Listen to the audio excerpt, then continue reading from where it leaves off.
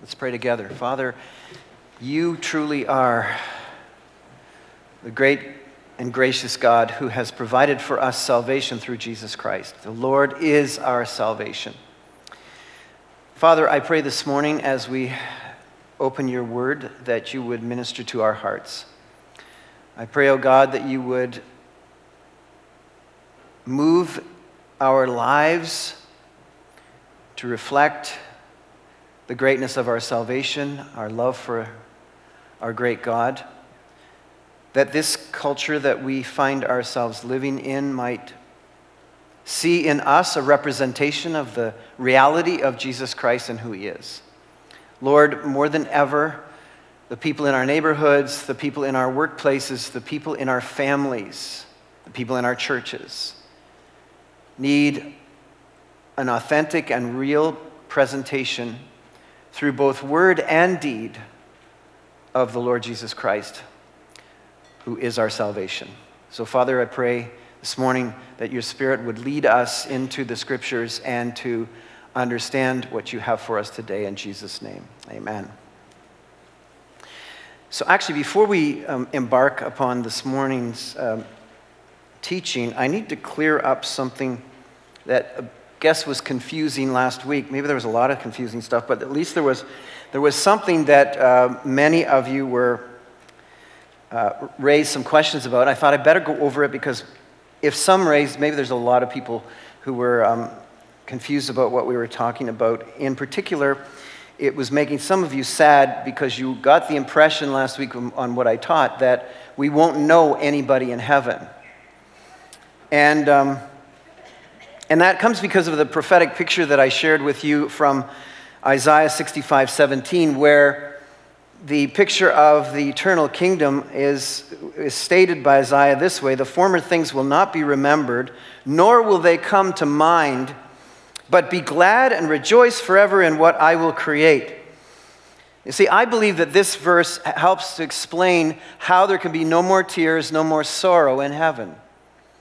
Because if we arrived in heaven, in the new heaven and new earth, and people were missing who we loved, I can't help but think there would be a great deal of personal agony and sorrow that would be very, very difficult to go away. In fact, I can't imagine it going away. And so I think this simply teaches that the Lord God will remove from our memory, as if things that were didn't even exist, that we might not ruminate and be sorrowful about things that we knew from before. So the question then comes up, so will we not know anybody in heaven? Well, no, I absolutely believe that we will know all of our friends and our family, everyone who we fellowshipped with and got to know in heaven. And I base it on that, who love the Lord Jesus and end up there. And I absolutely believe that because Jesus taught in Luke 16:9, use worldly wealth to gain friends for yourself, so that when it is gone, you will be welcomed into heavenly dwellings. So how would you be welcomed into heavenly dwellings of friends that you didn't know?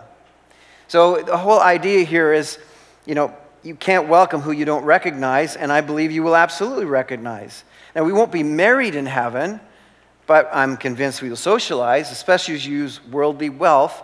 That's why I buy my wife things, because I want her to welcome me into her heavenly dwelling. When I'm wandering around the streets of gold aimlessly, hoping someone would invite me in, I can know at least one person. I use my worldly wealth to gain her friendship, and there you go. I'm just kidding with you.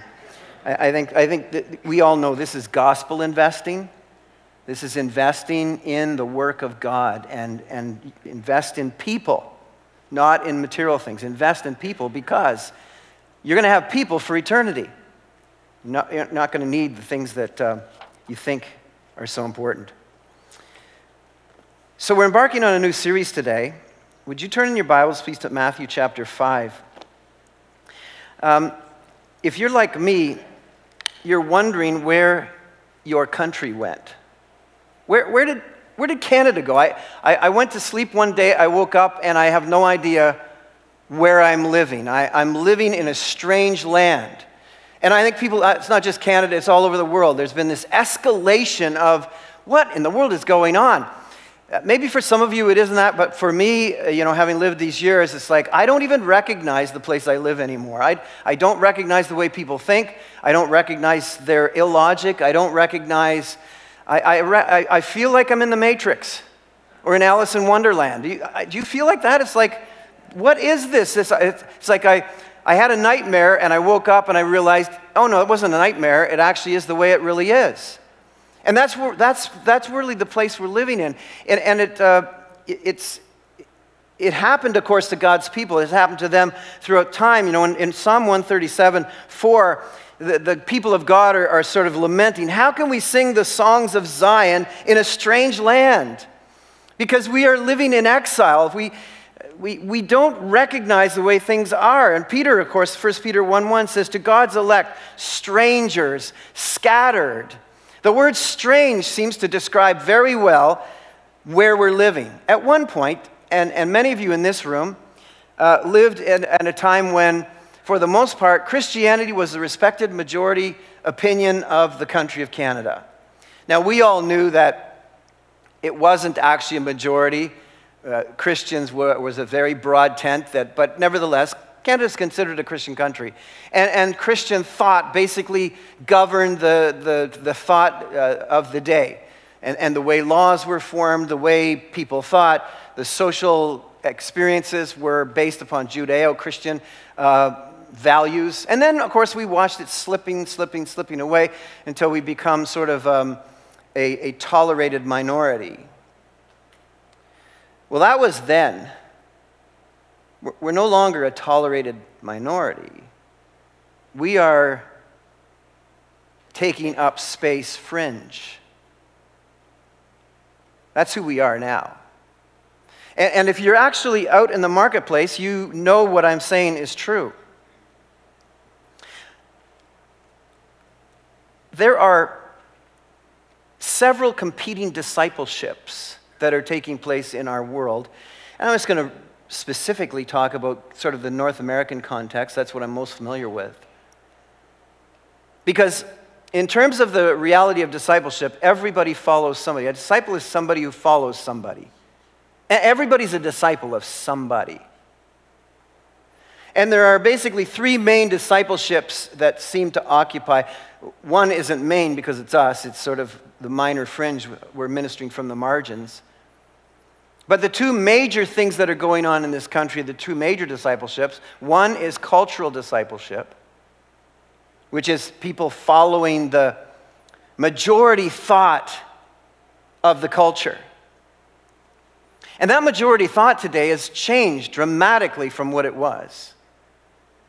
Now, I don't want to get super philosophical with you today. I highly recommend a new book written by Carl Trueman called Strange New World, How Thinkers and Activists Redefined Identity and Sparked the Sexual Revolution.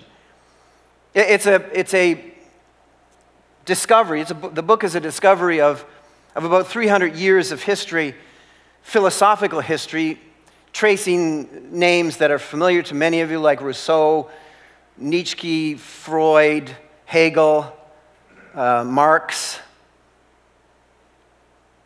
Those individuals who actually shaped the thinking that we presently are finding ourselves under, who were worshipers of thinking, worshipers of the mind, so that today we find ourselves in the spirit of the day, the Zeitgeist of the day, is formed by the authority of inner feelings. What people think, how people feel inside, is their authority.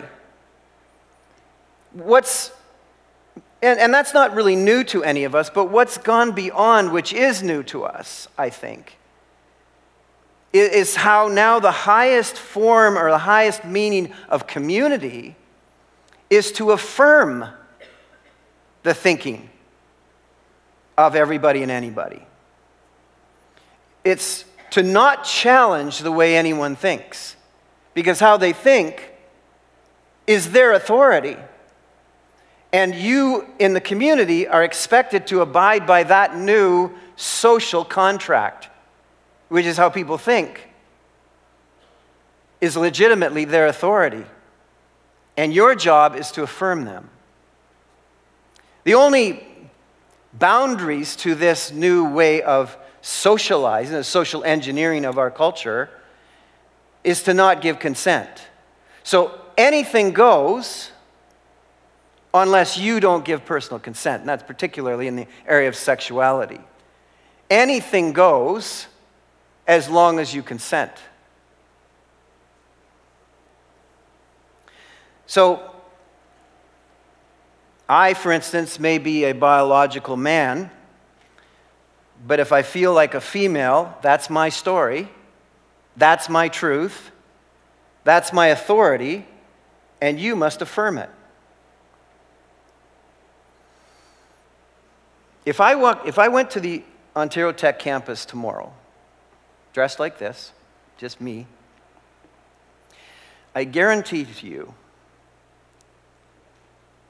that I could tell people, one by one, that I am a tall Chinese woman. Trying to pick something that's pretty bizarre, in my case. Well, maybe I couldn't sell them on the tall. I guarantee to you that the majority of those students on that campus would affirm it. And as a result, we, being people who bring the truth of God's word to people, need to understand our starting point for where we are bringing truth is so different from any other time, at least in modern history. Because this is not a modern thing, this is an old thing. This is just Gnosticism repackaged. Gnosticism being the fragmentation between spirit and body. So the body, we're trapped in our bodies, okay? Our bodies make us a prisoner. We're trapped in, and our bodies are to be subdued. We're to be released from our bodies. Therefore, if your body tells you you're a biological male in a Gnostic world, you don't have to pay attention to that. It's what do you think you are? Because that's who you really are in the world that we're living. Now, you can see that presents a humongous challenge to Christian faith based upon propositional truth, which is why the Sermon on the Mount, which is our new series, becomes so crucial to us, because Jesus is going to develop for us in 3 chapters of the New Testament, as recorded by Matthew, how to live from the margins of society so that people might notice the authentic reality of Jesus Christ. It's what we say matters, but how we live is going to matter even more. So it is necessary for us to provide for those who manufacture their own truth a living example of the reality of Jesus Christ, that Christ in your life really works. It's really a thing, and he really exists. And your life is dissatisfying, and you ought to consider the life of Christ and Christianity. Now, the other cultural discipleship, or the other discipleship that we, major discipleship in this world of Canada, is a religious discipleship. Following of religions. In other words, the authority is rules and rituals and ceremonies and laws. Whether it's Buddhism or Hinduism or Islam or Judaism or whatever, that the human life is governed by rules and regulations and laws and ceremony restrictions. And that's the way that you please God or the gods. Now, we all know as Christians that you can't legislate away sin. You can't build enough fences or strong enough walls to prevent yourself from sinning. There has to be something change inside. There has to be a transformation that takes place. So both of these discipleships, the cultural discipleship and the religious discipleship, are inadequate for the human life. They don't measure up. They don't provide ultimate satisfaction. So into that milieu, whether it's Gnosticism and the whole idea of the mind and how I feel being the authority of my life, or rules and restrictions and regulations trying to corral my life, into that whole reality, Jesus Christ steps into our world and says, not in my kingdom. My kingdom is going to be entirely different than what you see around you. With that, I want to pick up Matthew chapter 5. By the way, Christianity, because of all of this, we've gone from respected majority to tolerated minority to marginalized fringe. And Carl Trueman writes this: Christianity is on its way to being considered a dangerous and lunatic fringe. We are probably, in my opinion, already there. So how are we going to minister from the dangerous, lunatic fringe? That's the call on us through this series. We're going to learn how Christ teaches us to live in this particular reality. That's what the Sermon on the Mount, because the Sermon on the Mount is a call to the third, Christian discipleship. What does it really look like to follow Christ? This is our calling. The greatest calling in your life is discipleship. We are called to be makers of disciples.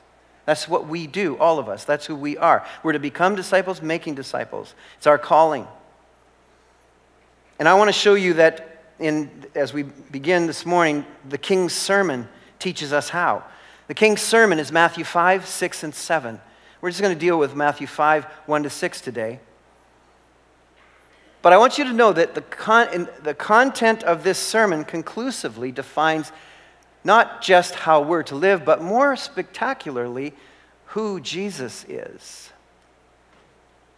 It's really critical for us because we can get so anthropocentric or centered on ourselves in this Sermon on the Mount, studying who we're supposed to be and how we're supposed to act and how we're supposed to live, that we lose the glory of Jesus, that we lose the splendor and magnificence of gazing at Him.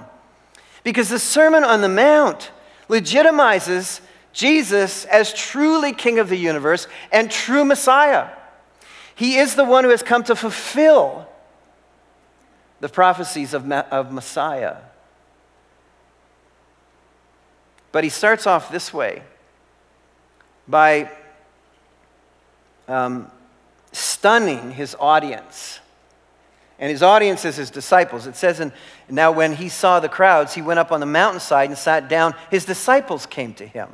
So this is fundamentally, he's teaching his disciples. He's teaching people who belong to him. Keep in mind, that's what this is about. He's teaching those who belong to him. But he stuns them with this statement in verse 20. For I tell you that unless your righteousness surpasses that of the Pharisees and the teachers of the law, you will certainly not enter the kingdom of heaven. I'm sure you could have heard a pin drop when he said that. Because think about it. The Pharisees and the teachers of the law were in fact the seminary professors of the day, the teachers of the law.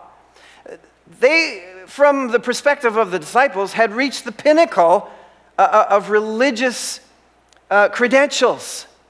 They're the very top. That's the target. That's what we're aiming for, isn't it, Jesus? We're aiming for them. And Jesus stuns them by saying, unless your righteousness surpasses them, their righteousness, you can't even enter the kingdom of heaven. You can't even be in my kingdom. You can't be a Christian unless your righteousness surpasses theirs. What kind of righteousness is this? This better righteousness. Well, we know, having studied theology for all these years together, we know that this righteousness is a righteousness that comes from Christ, comes from God. It's a gift of his grace given to those that we might be in his kingdom, that we might belong to him. But he stuns them with that statement. Now they're looking for, well, what does this better righteousness look like? Or more specifically, what does this better righteousness live like? He begins to teach them and says this: "Blessed are the poor in spirit, for theirs is the kingdom of heaven. Blessed are those who mourn, for they will be comforted. Blessed are the meek, for they will inherit the earth. Blessed are those who hunger and thirst for righteousness, for they will be filled." Today, all we can deal with is about that much. In fact, that's going to be a challenge. This is the word of God to us this morning. So, this is the King's Sermon. So, how do we establish this sermon in context? Well, Matthew establishes it this way. He begins his gospel by pointing out through all the genealogies of the kings and all that Jesus is the culmination of all that religious leadership and political leadership through the ages, that now the King of the universe has arrived, the King of Kings. And this sermon is the sermon from the King's sermon. And he is presenting his leadership and his expectations for his kingdom. And we learn at the end of Matthew that he has all authority. We don't have individual authority. Our minds are not the authority like the cultural context we live in. No, Jesus has all authority. All authority in heaven and earth have been given to him. And he is establishing a kingdom of subjects who will live saved, brothers and sisters, who will live saved in a world that is confused about how to live. But he is presented as one who has come to a world that needs a Savior because it is sinful.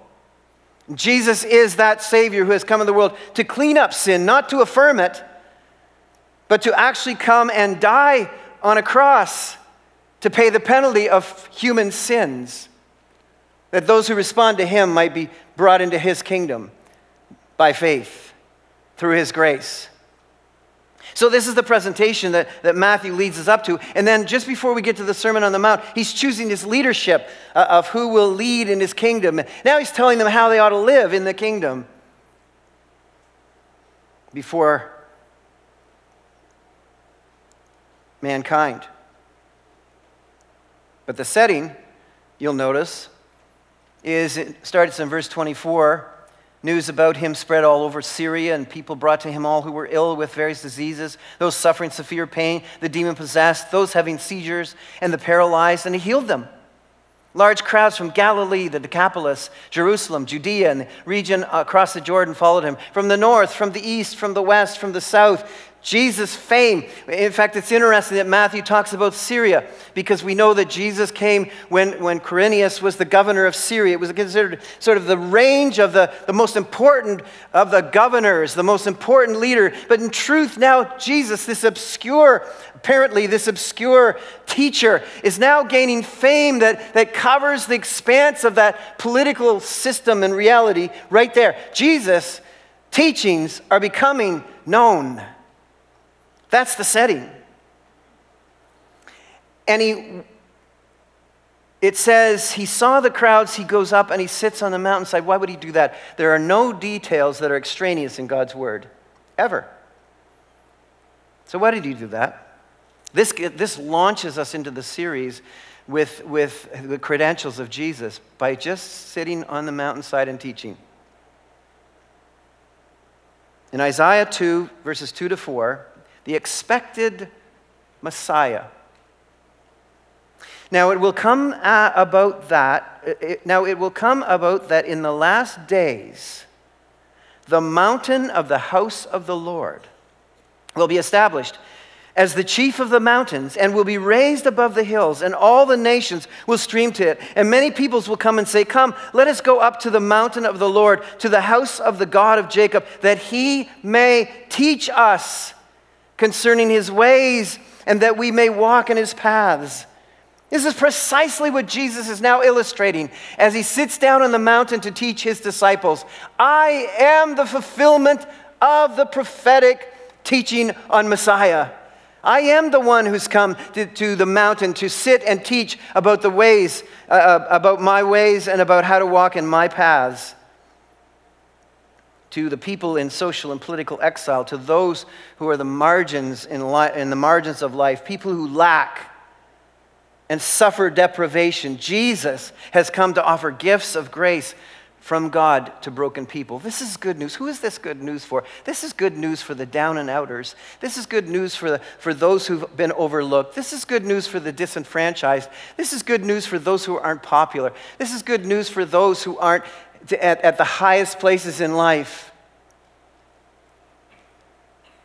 Because when you're thinking about who are the blessed in life, the picture that we have is quite different from the picture that Jesus is now about to present.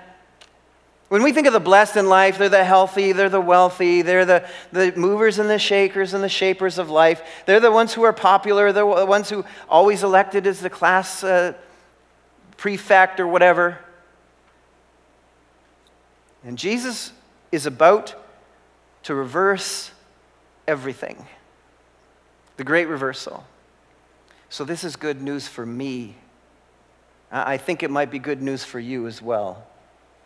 I don't know, maybe you're the high and mighty, maybe you're the brilliant, maybe you're the ones who are always picked, maybe you're the go-getters, maybe you're the top of your class, maybe that's who you are. And that doesn't negate you from being in the kingdom of God, by the way. Let's make sure we understand that. There are some pretty brilliant and amazing people who've come to know Christ. This is not a sermon that's sort of a quest to see how low you can become. Because that's just trying to enter the kingdom of God by works. This is just Jesus saying, you might be wrong about who you think is blessed. Because you judge differently than I do. And so we start off by finding out it's the poor in spirit. And that shouldn't surprise us if we know Isaiah 57, verse 15, because Messiah was supposed to do this. For thus says the high and exalted one, who lives forever, whose name is holy. I dwell in a high and holy place, and also with a contrite and lowly spirit, in order to revive the spirit of the lowly and revive the heart of the contrite. This is the good news for those who understand that before they have anything to give, before we have anything to give, we desperately need something from God. It shouldn't surprise any of us that when God was giving out the 10 Commandments, which were no easy task to follow, we all know that. He starts off in Exodus 20, verse 1 by saying, I am the Lord your God, who brought you out of slavery in Egypt. Now, love the Lord your God. Serve him only. And then he goes on to give the commandments. That the reality is we need first to understand that we are in spiritual poverty. We have nothing to give unless God gives us something. And so the presentation here is that the good news of the gospel is that those who are always left behind, the crushed, the manhandled, those who rarely get justice, those in wretched situations, the helpless, they can be in the kingdom of God. They can be subjects of the King of Kings. They can be loved by him and looked after by him. Don't you remember it was Isaiah who recognized his own poverty of spirit when he said, woe is me, I'm a man of unclean lips. How could God have a special assignment for me? It was Peter who, in gazing at Jesus, who said, away from me, I'm a sinful man. I'm not worthy of being in your presence. It was Paul who said, who is sufficient for these things? The good news of the gospel is that those who in this life are traditionally left behind can find a place in the kingdom that Jesus is building, just by recognizing their great need for him.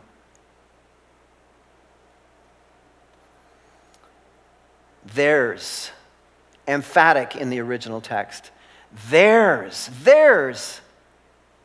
is the kingdom of heaven. The highest order of life is to be found in the kingdom of heaven. And it's in present tense. Theirs is presently the kingdom of heaven. If you know Jesus Christ, you're presently in the kingdom of heaven. The full manifestation of it is yet to come.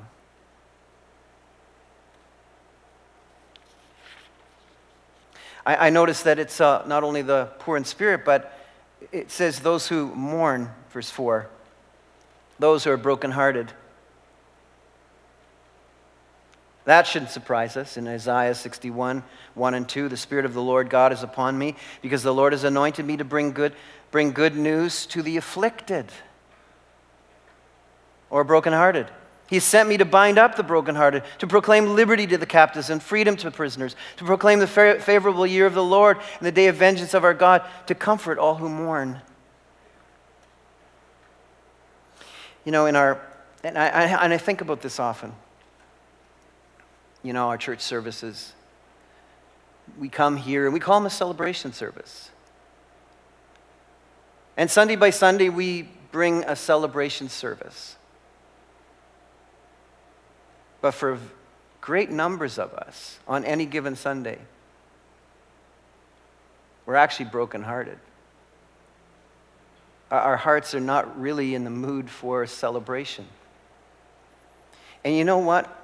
Sometimes we put pressure on each other and we wonder, maybe I'm not spiritual enough because I'm not happy all the time.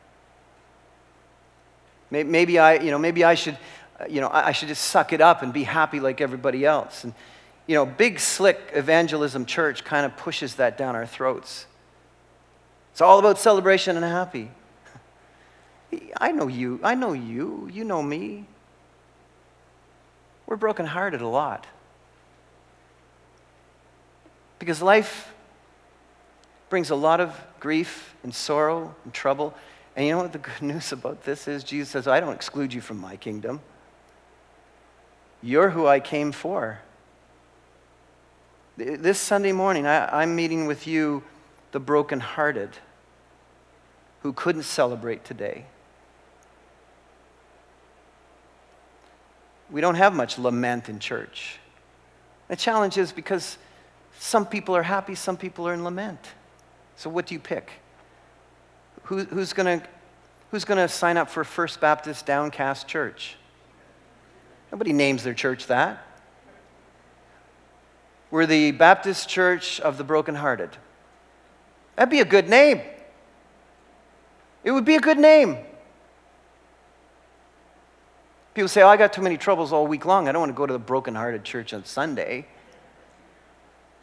Jesus says, you're welcome in my kingdom because I came for you. I don't know about you, but I find myself profoundly sad. I've been sad for quite some time. You put on a veneer that's happy and all that, but I'm sad. I'm sad about our world. I'm sad about how people are being treated. I'm sad about what sin does to people. I'm sad about people I love going through really hard times. I'm brokenhearted for the way of our world and for the fact that people have lost loved ones they care about profoundly can't be replaced. That never gets fixed. I don't think I realized this until my dad passed away. Because it's not until somebody really important and significant to you, somebody close to you, that you realize that I'll never be the same, ever. We're never the same. And Jesus is looking at your heart. Keep in mind that Jesus is never pictured as laughing in the scriptures, not once. You can't find it. You know, we've sort of made a caricature of Jesus. Oh, he probably had a good humor, and he was probably the joking around all the time. He's never, ever described as laughing, ever. In fact, Isaiah says he's the man of sorrows. I don't think Jesus laughed very much.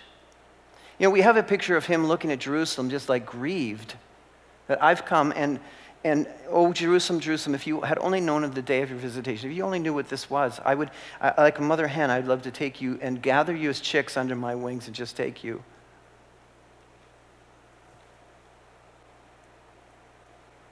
And I think when we think deeply about ourselves and about God and about sin and about tragedy and about hurt and pain and how people are treating each other and disunity and canceling and all of that, there isn't a whole lot to be happy about.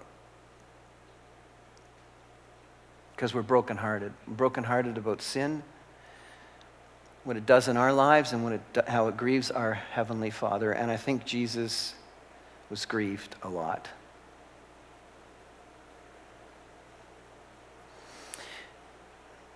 But what are we promised? What are the brokenhearted promised? They will be comforted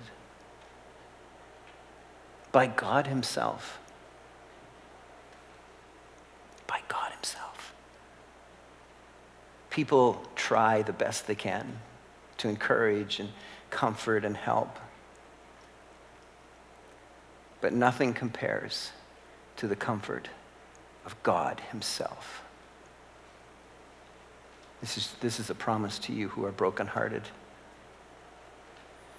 And he talks then about the meek, those who are found at the back of the line, the humble, the gentle, the meek, the little.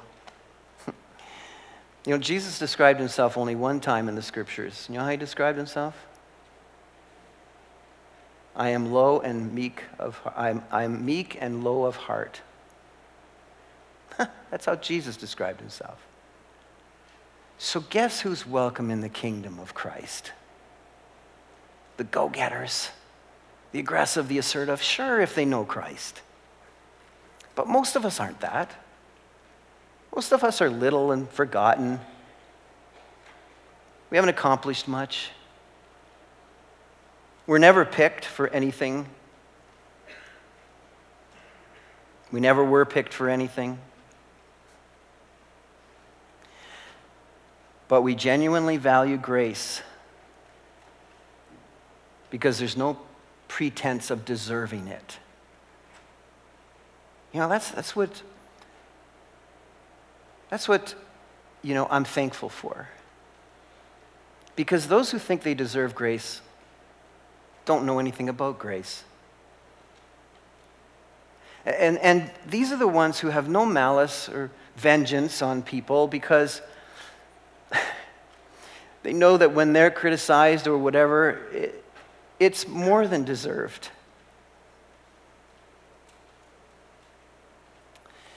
That's the one thing that I thank God that I've kind of learned over the years. As criticism comes my way, I think, I can't believe it's so little criticism. Because I'm so flawed. I make so many mistakes. You would think there'd be more criticism. I deserve more. I think that's what Jesus is getting at here. Is His grace is so amazing that we shouldn't get defensive, we should be teachable.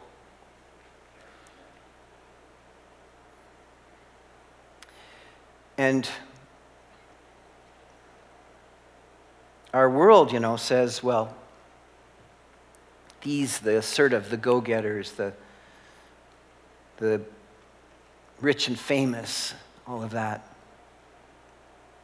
They say to us, look at you weirdos from the fringe, you can have your heaven. We just want the corner office. We just want the earth. You go ahead and think about your dream, your pie in the sky, by and by thing. You go ahead and think about that. But we're going to take the earth. And Jesus says, no, actually you aren't. You see what Jesus says here? No, the meek will inherit the earth. The ones who belong to Jesus, the ones who trust in him, he has an inheritance for them. And it's this earth, a gift from the giver to those who were never takers. They get this earth renewed. The new heaven, the new earth, and it'll be spectacular. That's what we heard about last week. That's what Jesus is talking about. And then finally, it's been grace, grace, grace in these 3 verses. The grace to the poor of spirit, grace to those who mourn, grace to the meek. And then there's a response of faith to those in the kingdom. Blessed are those who hunger and thirst for righteousness, for they will be filled. Who are the blessed? The blessed are those who recognize the incredible grace of Jesus' salvation and in turn are ravenous for the right ways of God. Who've come to realize that God is all in all, that Christ is all in all. Imagine a church full of people like this. Can you imagine a church full of people who are ravenous for the righteousness of God? We would set this city on fire, not like spiritual fire, not physical fire, because that wouldn't be good for the kingdom. These are the people who, the priority of their basic desires of life, hunger and thirst, are for the right ways of God, living the right way before Jesus. That consumes their hunger and thirst. That's it. They, in their own life, in this world, long for justice. Righteousness and justice are parallel ideas, synonymous ideas in the scriptures. The justice of God. We are people to long for the right ways of God and justice in our country. That's God's work. And when you long for the righteousness of God, when you hunger and thirst for the right ways of Jesus Christ, you will have no appetite for sin. The biggest battle in this world is over sin. Sin that crushes people, sin that destroys people. The new way of thinking about how to deal with sin is just to eliminate sin altogether. Nothing's sin. However I feel is fine. So that's how the world is dealing with sin. There's one problem with that. Sin doesn't take a holiday just because your feelings think it's okay. Sin continues to destroy you. It's like a bad renter, like a bad boarder you might have in your house. Maybe paying a little bit of rent, but they're trashing your property. That's what sin is like. And the religious, well, they say rules and laws. We just have more laws and more restrictions and more fences. As they tried all that. That's why Jesus is saying, unless your righteousness is a better righteousness, it isn't working for you. Religions try that. They can't tame sin. But if you hunger and thirst for the right ways of God, you have no desire for sin. It's John who said in his letter, 1 John 3:6, a very startling verse. He actually, in that verse, points out that those who abide in Christ do not sin. Those who abide in him do not sin. You know when we start sinning? When we cut our ties from Jesus, remaining in him, staying in him. When we stop with Bible, stop with prayer, stop with singing, stop with serving, stop with gathering, stop with fasting, all of the things that bring us to abiding in Christ, whereby we develop a hunger and thirst for him, when you let up in those, And some of us have over these last couple of years. You let up in those? Your hunger shifts. Your hunger shifts to sin. I'll close with this. The prodigal son. He left his father. And it says that he went out, and when he was hungry, he ate corn husks. And he thought about the fact that his brother was home eating wonderful food at his father's table. He realized that he was hungry eating the corn husks, but they were never satisfying. And he finally became starved, so starved, it tells us, that he turned to the Father. When you have finally figured out that this world, feeding on this world doesn't satisfy, you will turn in your starvation to the Father. And what's the promise? And they will be filled.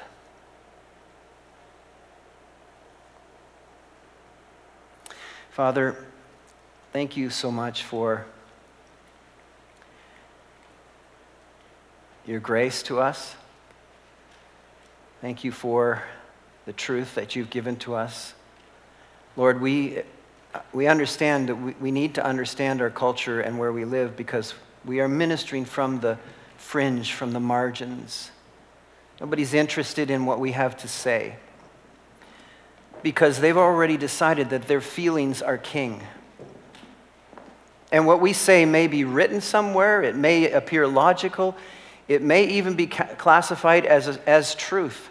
It doesn't matter to them because their feelings are their authority. On the other hand, there's the religious, Lord, who just think they need to put up more rules, more laws, more ritual, more ceremony, and surely they'll be able to tame their waywardness. That isn't true. You have called a people into your kingdom. And you've called a people, Lord, who come from some very difficult backgrounds and circumstances. Life has been tough and difficult. You've called us into a kingdom to, in our authenticity of heart, to simply live out the right ways of Jesus. That those who are going by their feelings or by their rules, in their starvation, might hunger for something that they see we have and might turn to the Father in heaven. This we pray in Jesus' name and for his sake. Amen. So what about you this morning? Jesus longs to dress people in his righteousness. And it's not for the go-getters and the high and mighty and all of that, although I said they're not eliminated. The invitation is for everyone. Everyone's eligible. The downhearted, the brokenhearted, the poor of spirit especially. Those who understand that they themselves need the grace of God. I encourage you, if you're online, to connect with us. Our Father, I pray this morning and thank you for the righteousness of Jesus Christ. You are an awesome God. And you are one who has an open invitation because Christ himself has made it possible for everyone to come to the kingdom of God, who longs to clothe us, dress us in his righteousness, the righteousness that far surpasses a better righteousness than a religious works righteousness. So, Father, thank you for your grace today. And may we truly live out the blessing of the Lord to those whose hearts are downcast and are hurting and need help. For Jesus' sake, I pray. Amen.